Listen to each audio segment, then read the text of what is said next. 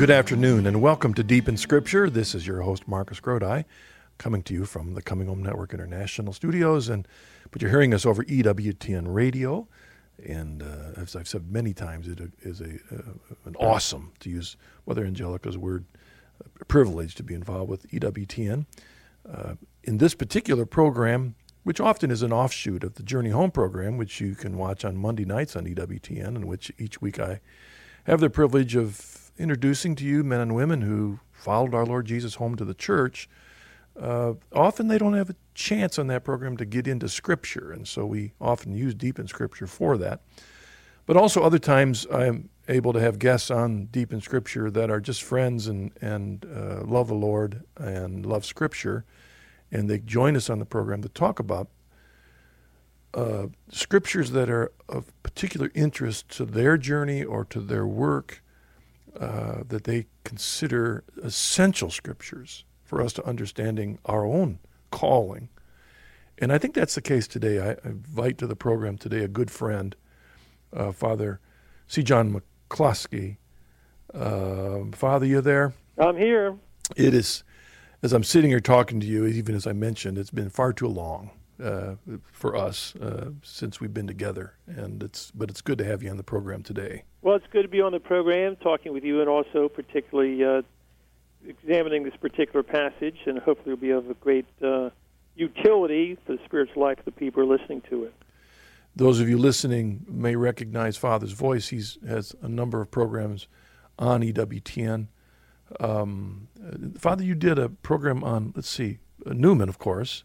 Right. And you also had one. Didn't you have one on the movements of the church? Yes, I had, I think, 6 or 7 different series I've done so far. Catholic authors, Catholic Church history. That's right. Cardinal Newman, the new ecclesial movements, and one or two that I don't remember right now, but they continue to be shown quite frequently, which I'm happy, very happy, since they were done some years ago. Well, I know now you're working in Chicago, but one time that I especially had an opportunity to bump into you a lot was when you were in D.C. Yes. At the Resource Center. Yeah, the Catholic Information Center in Northwest Washington. Yeah, and I know when you were there, the Lord had opened up a lot of doors for you to be influential in bringing a number of folk to a deeper awareness of the church. Yes, that was a great blessing. I guess it's one of those things, just because of my background, which is, kind of a bipolar, as I say, a person who basically has bounced back between New York City, where I went to college and worked professionally, and then Washington, D.C., which is my home. And those are two cities that you can run into people pretty easily, and happily God used me to bring some of them much closer to God and to the church. For those of you that are listening that may not be as familiar with Father McCluskey's background, let me give you just a little bio. Father is a priest of the prelature of Opus Dei, a native of Washington, D.C. He received a degree in economics from Columbia University. After working professionally on Wall Street for 6 years, he studied in Rome and Spain, where he received his doctorate in theology with a specialty in church history. He was ordained in Spain. 1981, he has spent much of his pastoral work counseling university students and fellow priests, offering spiritual direction and preaching retreats. Father John has done extensive work in radio and television, most notably, of course, on EWTN, where he has hosted, as he's mentioned, a variety of topics such as Cardinal Newman, Catholic authors, ecclesial movements, role of the laity in the church, which makes sense because of your work with Opus Dei against Father, and the Washington, I jumped down, Thomas More, History of the Church, and has worked as a commentator on papal trips. That's right. I remember you filled in on a number of times when you've had that great privilege. Written extensively for periodicals such as Catholic World Report, First Things, L'Osservatore Romano, the Wall Street Journal, National Catholic Register, Washington Times, and the list goes on. But I also want to mention that you have co-authored a number of books with Russell Shaw, Good News, Bad News, Evangelization, Conversion in the Crisis of Faith, and you're the co-editor of The Essential Belloc, which is now available from St. Benedict's Press. I saw that, and I was wondering, is this starting the cause for Belloc? Well, that would be a little bit more difficult than Cardinal Newman. Who knows what God... actually, some people talk about his great friend G.J. Chesterton being mentioned as a cause, but some of their habits might not quite pass muster, I'm afraid. I know. Actually, I like both Belloc and Chesterton, but I find myself much more comfortable reading Belloc than I have with Chesterton. I love Belloc, especially his apologetic works. Yes. In history were so key to my own journey to the Catholic Church. How the how the Reformation happened, or is that the book that? Of course, you've got Characters of the Reformation. Yes. And just such great books that I strongly encourage anyone to read the books by Belloc. Well, the wonderful thing, I think it was Evelyn Waugh, the Catholic convert writer, who said that Belloc was the finest prose stylist of the 20th century. That is, he's clear as a bell, and that's, I think, is good for all of us. We want to get it straight, and he certainly gives it to us that way. Well, my two favorite writers are both Brits, and Evelyn Waugh liked both of them. Belloc would be the Catholic, right? Woodhouse would be the non-Catholic. Well, I think if any of ourselves, or any of our listeners, if ever you have a little downtime, you need some rest, you just pick up Woodhouse, and, I love and you're in, as the expression is very fancy expression, prelapsarian world, a world where original sin never enters. Oh, it's a great read. Yes. You're exactly right. I love to escape into Woodhouse. Sure. Jeeves and Wooster. That's the more recognizable of folk. Well, again, thank you so much. Something that struck me, two things about your bio before we get into Scripture here. Sure. One, you're with the priest of Opus Dei. There's a lot of people still taking pot shots at Opus Dei. I didn't know if you wanted to make a comment to our audience because, I'm what's called a cooperator of Opus Dei, right. though I'm technically a really poor cooperator with Opus Dei because of where I live. But I truly believe in the spirituality of Opus Dei. And I didn't know if you wanted to make a comment about your work. Well, let's put it this way. When I was a seminarian in Rome in 78, thanks be to God, I was present when Blessed John Paul was elected and came out on that balcony. And in that summer, the summer after his election, he called a whole bunch of members of Opus Dei out to Castel Gandolfo on a summer night, and actually summer morning. It was almost the whole day. We had Mass with him in his private residence.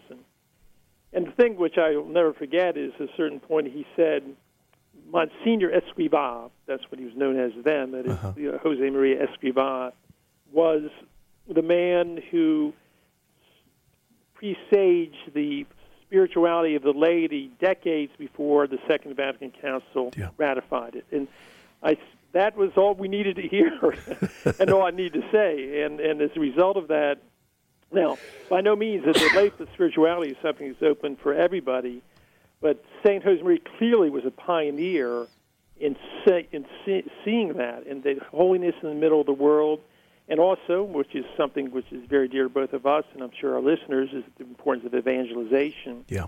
And it's not simply limited to, obviously, to the clergy or to religious, that it comes with our baptismal character that we're all called to be evangelists, not simply through our good example we give, but also, and very importantly, through the Word. And that's speech, and it's also the type of work that you and I are involved in. And I think another important thing that he did, which I think is still needed today, of course, and that is calling men in the workplace to recognize their call to holiness and living their faith, to emphasize that our faith is not just a woman's religion. Oh, yes. That very much a manly call to live sacrificial life. And of course, this is more and more important. The more we see our society in many areas declining, the more and more important it is of people to understand that, yes, that we go to our church for spiritual sustenance, in the case of Catholics, in the most particularly sacraments and good preaching, so on. But the place of the layperson is not in the sanctuary. The place of the layperson is in the world, and that a church, the Catholic Church in any case, is a place where I always like to talk about it as a gas station, which is where you get your gasoline, it's where you get the lubricant, you're polished up, but the whole idea is uteatis, is a Latin expression, go out into the whole world. I've often wondered to what extent Escriva's influence was on John Paul when John Paul wrote Christa Fidelis Laici. I think it was very much there because he was familiar. In fact, he had visited and prayed at the tomb of San Josemaria just before he was elected, and so clearly it is very much there. And indeed, Pope Benedict, in one of his last trips, I think the one to Germany, quoted San Josemaria, which is it's a nice sign. Yeah, and I'm sorry, audience. I mentioned Christa Fidelis Laici. That was John Paul's. I don't know if it was encyclical or a letter. It was a letter right at the beginning of his pontificate. But it's on the faithful in Christ, on the work of the laity as the front line evangelists. Yes. Of the church. One other thing I've got to mention this, Father, before we get into Scripture. In your bio, you spent some time on Wall Street. I did indeed. There's a lot of people mad at Wall Street today. Now, we don't want to get into politics in this program, but you came out. Well, it's funny you say that. I have to be careful here, but I know. I will say, generally, one of my time on Wall Street was an absolute delight. Lots of very serious Christian there. Believe it or not, and maybe some of our viewers will find or viewers or listeners, I should say, should find it hard to believe. But generally, the great majority of people, by far, are very fine and honest people, and they're no more greedy than anyone else. And it's one of the beautiful things about Wall Street generally is your word is your word. Mm-hmm. That is, you don't sign papers. When a person says, "I want to buy this or buy that," you trust them. So I think Wall Street generally has gotten a bad rap. Yeah. And, without going into politics at all, I think the problems are more societal, and they're also more, let us say, at the government level than they are because there's these kind of greedy people on Wall Street who are destroying the society and culture. Well, and I'm glad you had that chance to say that because I agree with you 100%. I've known people also that trade on Wall Street, and it's evolved, to use that word, into a difficult animal because of the media and because of the Internet and the ability to make changes quickly. Yes. So quickly, and the influence of I'm not sure we've got a handle on that animal yet. And that's part of the problem today. It will take. It's going to take time for us to adjust to the speed of things. And also, when I was on Wall Street in the 1970s, I was in the headquarters of the particular company I worked for, and it was a building with 20 stories. And now it's everything. The market is 24/7 throughout the world. So it's going to take a long time. But all in all, I think it's good because in a certain way. It's the material communion of the saints. So I'm all in favor of Internet and communication. And I think it's not quite as quick as the communion of the saints because prayer is even quicker than the Internet. So we got to use it and respect it, but also obviously use it in a way that's moral and towards God's glory. All right. Well, thank you, Father John. Let's look at the Scripture. You've chosen a familiar story, often called the story of the rich young ruler. We're looking at the Luke passage, Luke 18 through 30. Before I read it, just to refresh the reader's memory of it, why don't you quickly, why you chose this passage for us today? Well, I'm a man who preaches lots of retreats, and I've always been struck by this passage because it's included, I think, 3 times in the Scripture. Mm-hmm. Also because John Paul the Great has used it in more than any other Scripture passage, except the only other one, of course, is the one of the prodigal son. Mm-hmm. Right. But he used it again and again, his letter to youth, and just he obviously was talking about the importance of this rich young man and the choice that he had to make, and clearly, I'm sure in his own life, and of course in many of us, it's a choice you have to make. We're called, but we're hesitant. Can we leave all behind? Is it worth it or not? So whenever I preach retreats, normally, it doesn't matter whether it's to older ladies or it's to young college students, I always try and do a whole meditation on it because there's so much there, which hopefully we'll examine right now. Well, as you said, this is in all the Matthew, Mark, and Luke, right. And as John says, you can't. They couldn't include everything Jesus said and did, so they were selective, right? And so the point that you make, this is all three of the Synoptic Gospels, emphasizes that this event in the life of Christ said a lot to the early Christians. Yes. And that is significant. Let me read it.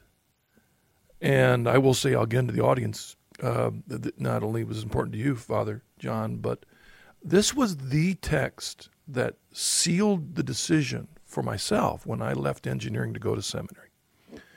Again, understand, Lord, what are you telling us in this passage? And that's what I'd like the audience to think about for yourselves. What is the Lord saying in this story in Scripture to you? Yes. So let me read it, Father, and then we'll jump into it and start analyzing it. Beginning with verse 18. And a ruler asked him, Good teacher, what shall I do to inherit eternal life? And Jesus said to him, Why do you call me good? No one is good but God alone. You know the commandments. Do not commit adultery, do not kill, do not steal, do not bear false witness, honor your father and mother. And he said, All these I have observed from my youth. And when Jesus heard it, he said to him, One thing you still lack. Sell all that you have and distribute to the poor, and you will have treasure in heaven, and come, follow me. And when he heard this, he became sad, for he was very rich. Jesus, looking at him, said, How hard it is for those who have riches to enter the kingdom of God.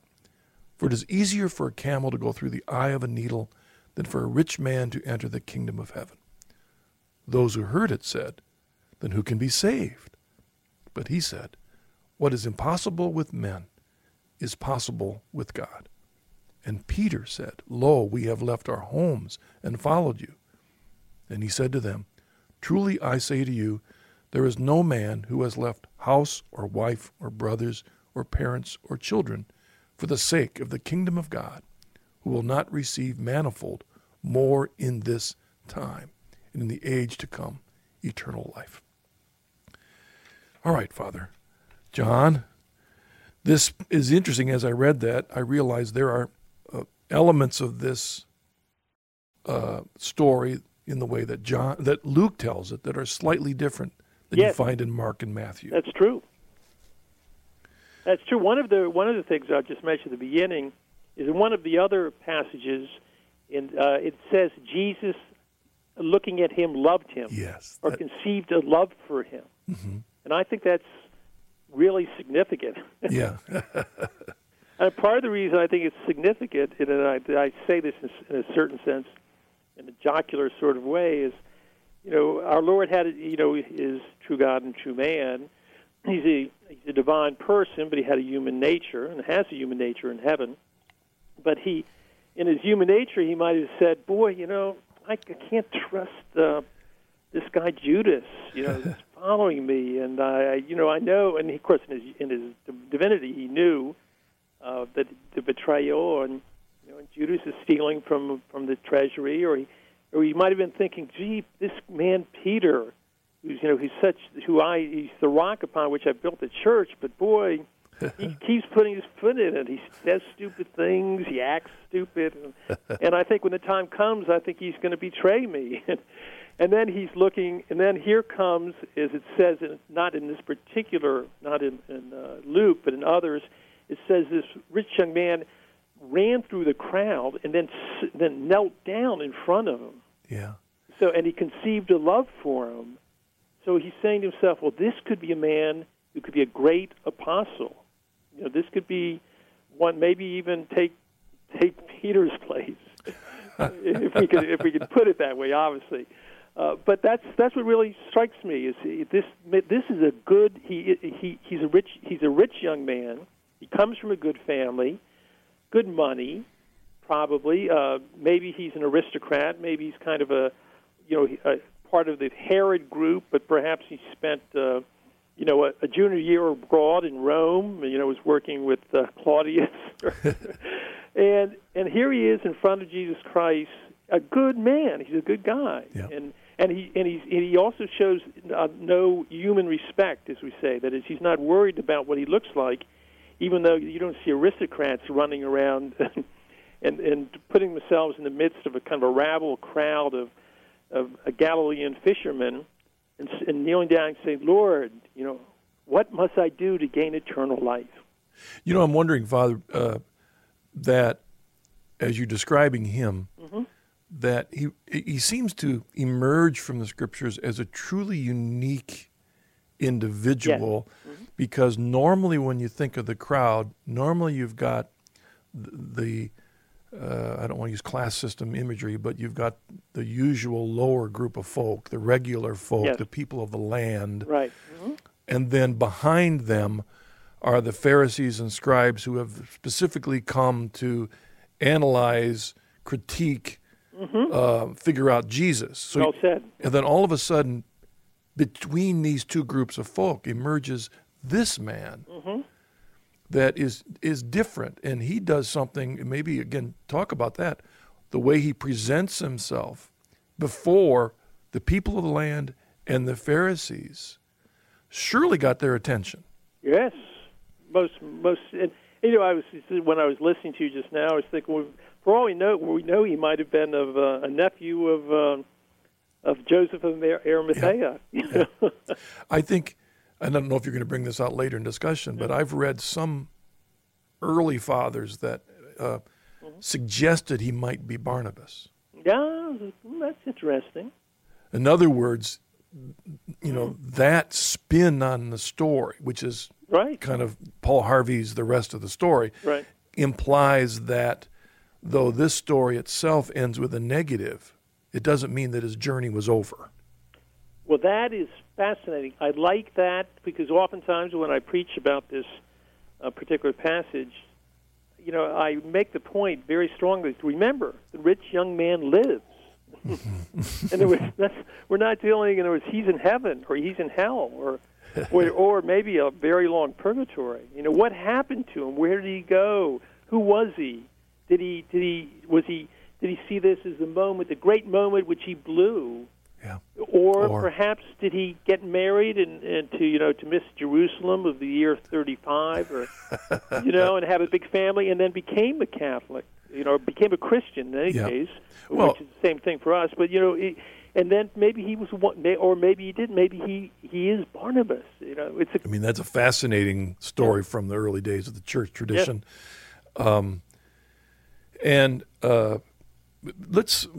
This first question, though, that he asks, he comes in obeisance to Jesus. Right.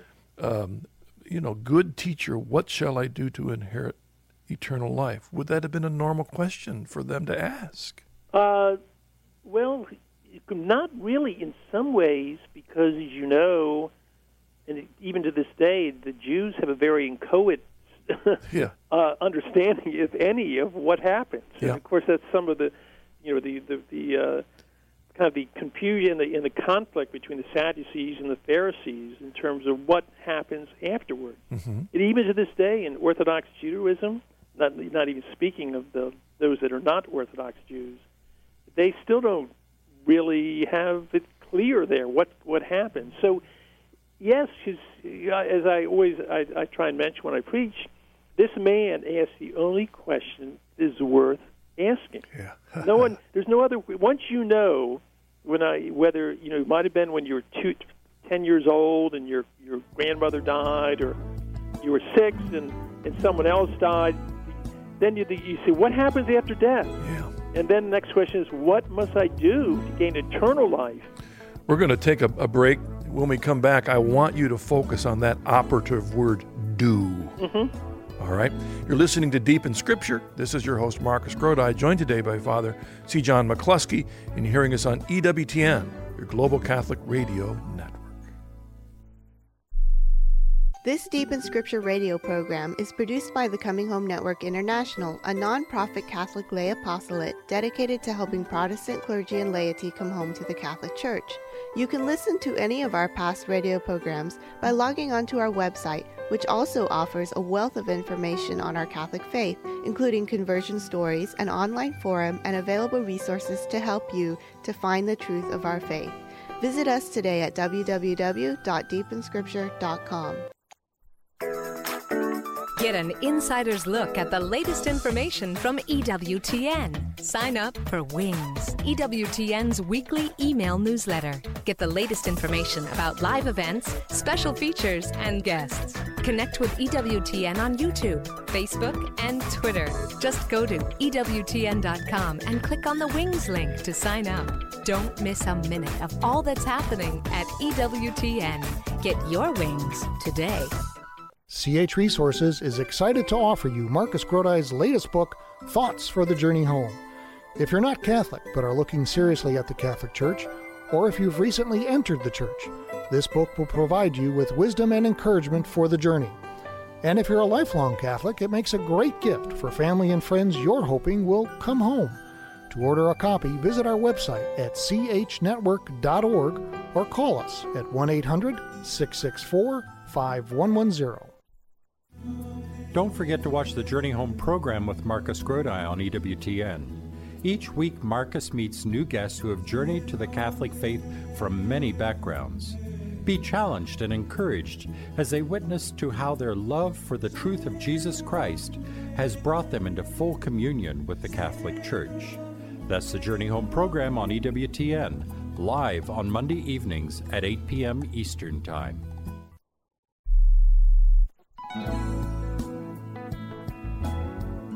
Welcome back to Deep in Scripture. This is your host, Marcus Grodi, joined today by Father C. John McCluskey. We're looking at Luke 18, the story of what's often called the rich young ruler, the rich young man. And Father, before the break, I want to draw our attention to the word do. What should I do? And the reason that, all the verses that follow, Jesus follows along with his question, because I know you're very much involved in evangelization, Father John, and you know as well as I do that a lot of people out there that think that the Christian faith is not doing, it's believing alone. Well, when I preach this, my take on it is what he gives us, obviously, is the Ten Commandments, right? So that's, in other words, if we live the Ten Commandments to the best of our ability, at least in a Catholic context, when we sin, to acknowledge our sin and have the sins forgiven by the Church and by Jesus Christ himself. But the way I look at this is I think in some ways he was giving us a hint that all those people who are all, in other words, Jesus Christ died for everybody throughout the world without question. Yeah. But for those people who have not yet been evangelized or have not heard the gospel of Jesus Christ, I think this gives us an insight, as the Church teaches, that it's possible for people who do not belong to the Church officially or formally can be saved, is if they live the Ten Commandments, which are both the natural law and the revealed law. Now, what happens after this is, I always like pointing out,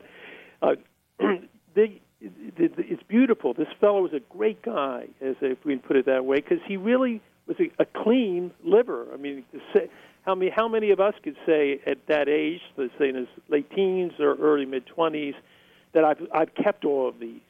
That's a pretty remarkable statement for someone. But to my mind, at that point, he could have walked away and said, "Oh, okay, well, I have that answer." But he didn't, and that's where the opportunity comes up, but also the problem starts, you see, because for some people, it's not simply living the Ten Commandments. That is, if you've been given greater gifts, you're called to give greater service, greater love, you see. And what our Lord looks at him, and as we say, he had conceived that love for him, and then he gives the big one, when Jesus heard that, he said to him, "You still lack one thing." Yeah. Which basically, I mean, we can go through the passage, sell everything you have, give to the poor, and you'll have treasure in heaven, come follow me. But he's basically talking about what Blessed John Paul talks about more than anything else, the sincere gift of self. Mm-hmm. I just don't want you to observe the commandments, although that's a good and holy thing, and that's kind of the bottom, the least you can do. But I want you to be one of my closest followers. I want you to love me with your whole heart, mind, soul, and strength. I want you to be with me. And that's what I think is so it's kind of chilling and thrilling at the same time for any of us who listen to that. You know, often, especially in the Gospel of John, when he speaks about eternal life, he expresses it not only something that we're going to experience in the future, right, but as a present walking reality. Yes. So what I see in this man also, and I know John Paul expressed this, is that this man is asking essentially, I've done what I've been told how to live my faith, and yet I don't sense the nearness with God that I want. Well said. And Catholic spirituality throughout has always looked at, there's kind of an ascetical phase and then a mystical phase of our spiritual walk, at which point the first part is when we do all we're called to do, and then at some point the Holy Spirit kind of takes over or changes. We can't make it happen. Right. But it involves, as you said, a gift of self, a letting go. Right. And we see that in this passage. Yes, and a trust that if the Lord's calling me, he'll give me the graces and the help and the friendships and the confirmation in order to fulfill whatever the particular plan that he has for me, and that it's worth giving up everything, not only for heaven, but also the beauty of a life dedicated to God, as we were talking about earlier on the program, which it can be done by anybody. It's not simply a question of a so-called vocation. Is that all of us, I mean, this is the root of the Second Vatican Council, is the universal call to holiness. And all of us, he calls all of us, and we're all capable if, no matter what our weaknesses are, if we put ourselves in the hands of the Lord and his Spirit, and we have enormous happiness, not without ups and downs, because we're human beings in this life, and then assuredness of life with the Lord forever in heaven. His question in the midst of this crowd, maybe one of the main reasons it was always so important in all the Gospels, is because he wasn't merely asking the question for himself. He's asking the question, like you said, the question for everybody. Right. The Pharisees and the scribes who were in the back of the crowd should have been asking this question to Jesus, but their pride wouldn't let them. Well said. The people of the land, because of their culture, was not their place to speak out. You might have the blind or the leper reaching out because of their despair, but the average person. So this man, being led by the Holy Spirit, has the wherewithal, because of his position in society, to ask the question. Yes. And he does it. I mean, that's the beauty of it. And even the Lord's loving him because he does it. He opens the door to this great question. And what about the challenge of Jesus then? It says it in Mark, go, sell, give away, follow me. I mean, that's kind of the synopsis of it. Well, we're called to give everything. Now, in his case, perhaps for some of us, if we're asked to give away everything, maybe we don't have that much. It's not as hard. But he clearly was, conceived a love for him. He was a handsome guy. He was physically fit. He was young, from a good family. Had membership at the Bethlehem Golf Club. And so our Lord went at the point which the one thing that he he didn't want to give up, which could have been wealth. It could have been an engagement. It could have been a political future. Who knows? But he put his finger and said, "Okay, if you really want this is what you got to give up." And the poor guy, we feel for him, don't we? I mean, or perhaps there are people who are listening now who've had that moment at one point, and maybe they were generous, maybe they were not. Who knows? That doesn't mean their salvation is necessarily at risk. But if you want to be close to Christ, he's not going to say, "Okay, just give up around 20% and you'll be a good guy." He says, "If you want to be near me, get ready, because we're going on an adventure." It's kind of like Lord of the Rings. Yeah. And you're Sam Gamgee or somebody. Yeah. And you're going to go through all types of this, that, and the others, but it's worth it, because what is the end is everlasting life with Christ and the Father and the Holy Spirit. This I hadn't thought about this before, but this man coming into this crowd reminds me of some of our saints who were made acts of their faith, like St. Francis. Yes. That was contrary to the family's yes. understanding of what they were to do with their life. Right. And there's a number of great saints that this wasn't what Dad wanted them to do. Right. And I could have envisioned this story that this man was not there by himself, that maybe he was there in a clutch of his family. Could be. His dad, his mother. Right. They got a unique, special place in the balcony for their family.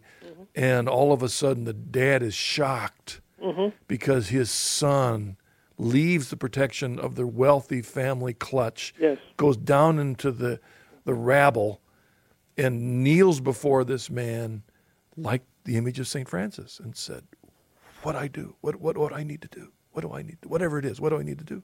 Yes. And he's faced with that decision. His answer is sadness. Talk about that, Father. Well, it's I don't say whether in this. I'm looking at it once again as whether it's in this particular one, but in some of the translations or the stories, it says when he heard this. Well, it's two things which are really, really great things. One is his face fell. Yeah. And boy, what a expression that is, because it's a very strange expression, but we all know what it means. You're someone like yourself, and you're a Cleveland Browns fan or something, and you think you may actually, get into playoffs, and then a last-second field goal by the other team means you don't, and you have all that expectation, your eyes and excitement, and then boom, oh yeah, your face in a whole stadium in Cleveland. All the faces fall. They have it's the glint in the eye, and then they're all, oh no. It almost makes you wonder, Father, what was he expecting? Because the answer Jesus gave him was different than he was hoping to hear. Well, I think he was something a little bit more, a little less demanding. Yeah. Or kind of a pat on the back and say, "Listen, you were an honorary member of the Apostles, and we count on your support in the future, and we're going to need your influence and so on." But he wasn't expecting to be asked of everything. Yeah, yeah. Because there was obviously in there was a pride, and we all have it, but there was kind of a certain sense of a kind of self-reliance and, hey, I'm a pretty good guy, and maybe because he's been a kind of a good boy all his life. Yeah. And he's used to being affirmed in that. He's the pride of our family. Maybe when he walked through... Here he's got this miracle worker who he's absolutely fascinated with, and he wants to get, as we say, approval. He wants to be affirmed by Jesus. And our Lord is affirming to him until the point when he puts forward the challenge, and the man is not up for it. And then the next phrase is really great. It's obiit triste, which is Latin for he went away sad. Oh, boy. Yeah. So he goes from ecstasy almost, joy, and there's this and what, and he's got the answer, and he's going along, and then he realizes, boy, I don't have it. I can't do this. It's just sad. It's almost going to make you cry for him. Yeah. It's not anger. No. It's sadness. It's sadness. He's sad. In other words, maybe he would like to make this sacrifice. Yes, he just can't. And I've encountered people on the journey. Of course. That would love to make a deeper walk with Christ. Right. But because of the constraints, right, the attachments, yes, that maybe in honesty they realize that at least at that point in their life, I want to, but I can't. Oh, of course, no. Well, listen, you're wonderful particular apostolate out there with so many of our brethren in Christ who are not fully members of the church. I mean, you must encounter this all the time, and it's understandable. We have a great sympathy and understanding, and also. Yeah. And as the expression goes, it ain't over till it's over. Yeah, right. In other words, at this particular moment, it's incredibly difficult. And of course, you have many dozens, if not hundreds, who have really done what the rich young man did. They've left a secure position behind, not knowing what the future is going to bring. And so that is the freedom is there. I mean, he could have said, "Yes, I'm going to follow you now." But he did not. Let's take another break. Father John, when we come back, especially with the rest of the passage, maybe some words of encouragement and challenge to our audience. What do we take from this passage for our lives? Yes. All right. You're listening to Deep in Scripture. This is your host, Marcus Grodi, joined today by Father C. John McCluskey. You're hearing us on EWTN, your Global Catholic Radio Network.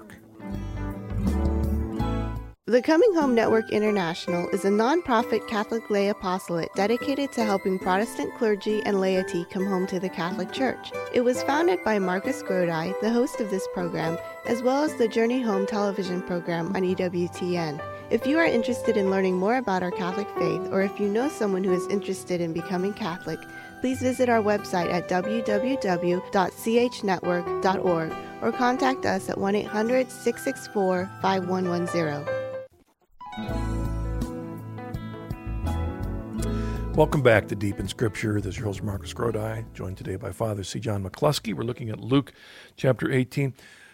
Father John, there was an account in the Gospels where I think Jesus and the apostles are out in a boat, and the issue of the leaven of the Pharisees comes up, and Jesus realizes that his apostles just don't get it. Mm-hmm. And he reminds them of the two times that he talked about being aware of the leaven of the Pharisees. In other words, the apostles themselves are on a spiritual journey themselves. Sure. And it seems that the rest of this passage, Jesus has just talked to this man, and his apostles are sitting there watching this happen, and the man walks away sad. And the apostles, in their answer to Jesus, they don't quite get it because they're saying, hey, we left everything. And Jesus is saying, essentially, this man obeyed the commandments, but there was something more, deeper. You guys are saying you left everything. You still don't get it. There's still something deeper in your lives. Yes. That they hadn't quite got it yet. Right. And so he talks about the fact that nothing is impossible for God. So what do we take from this for our lives, Father? Well, in part, I mean, in the sense of this rich young man, they probably say, well, if this guy can't do it, how how can we? And also in another section, in one of the other Gospels, when they describe this, he talks about this, that no one who's left his house or wife or brothers or sisters for my sake will not receive many times more in this life, in the coming age, life eternal. However, in one of the other passages says, and also persecution. Yeah. which is quite interesting. Mm-hmm. That if it means to realize to give ourselves completely to the Lord is no picnic as such. I mean, there's a sureness, there's a happiness, and even a joy inside. But as many of us are aware of today, even in our own country, the culture, the environment is one that to be a Christian may mean persecution, means suffering. You're not going to be as prosperous, or you'll be looked down upon, or who knows, or perhaps you'll be in jail.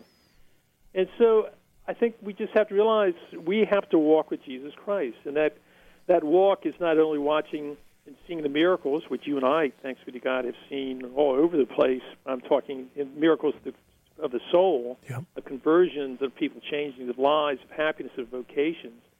But that also involves the cross. Mm-hmm. And that's what the rich young man was not willing to pick up. And even the apostles, of course, those that were following him during those 2.5 or 3 years, basically they were, it was like being in Disneyland or something. They were seeing wonders, miracles by the dozens, hundreds, or even thousands, and the most sublime preaching that could be imagined, and thousands of people following him from one place to the other. And many of them were still not completely detached, to put it mildly, from the world. Yeah. And a lot of them still evidently had a sense, well, gosh, we're going to get those Romans out of here. We're going to overthrow this Herod, this half-breed, and who's playing footsie with the Romans. And then Jesus is going to come into his kingdom, and we're going to be there with him. You're right. And I mean it's kind of exaggerating, but that's to some extent. We keep saying they, like us, a lot of times just don't seem to understand that the way of the cross is the way to heaven. But if you have that joy of following the Lord, you willingly carry that cross. This passage ends with, who will receive manifold more in this time and in the age to come, eternal life.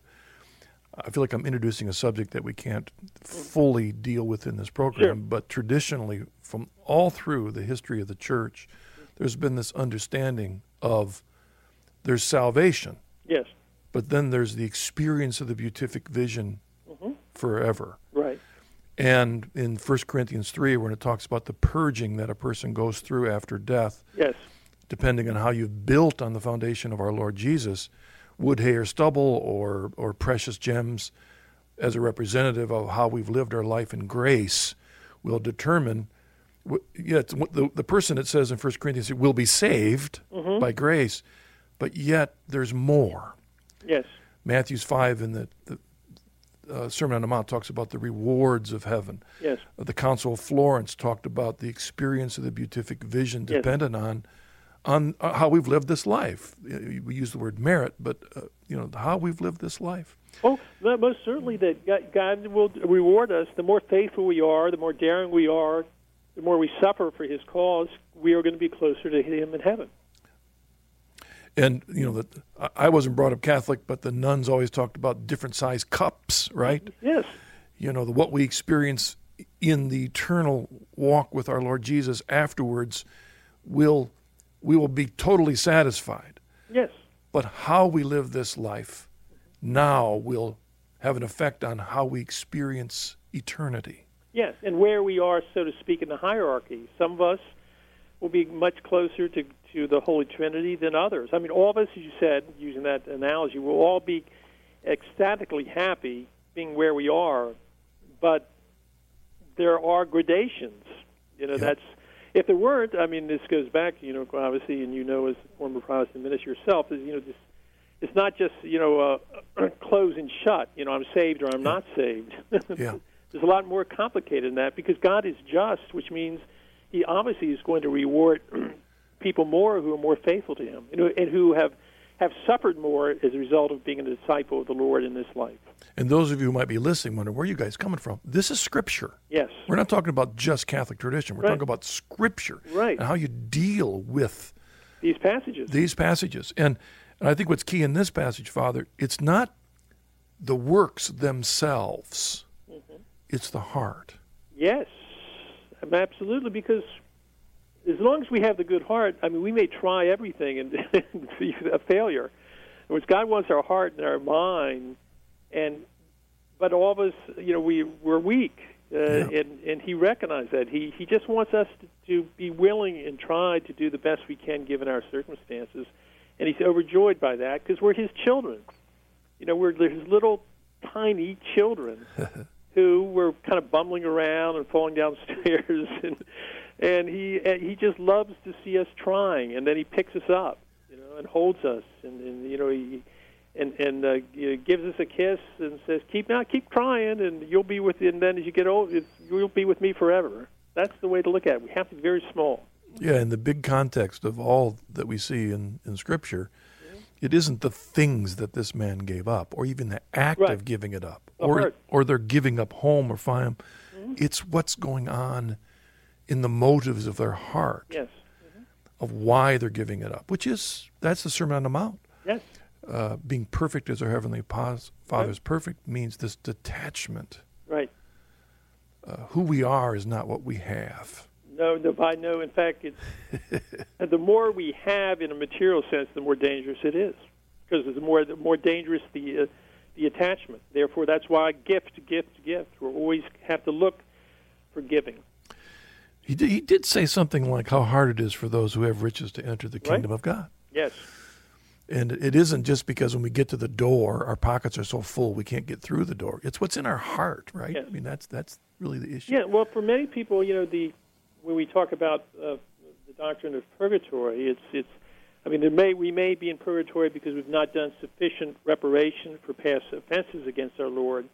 But oftentimes, I think, particularly in our society or cultures, people are still attached to television, right. Or movies, or food or drink, or any number of things which aren't in themselves bad, but our Lord wants everything from us, and what He offers to us is as they say, it's not commensurable. I mean, it's so far above these petty things that we become attached to in this life, and that we want to cut those attachments. Father, could we end with your blessing? Most certainly. Heavenly Father, may God bless all the people who are listening to this particular radio show.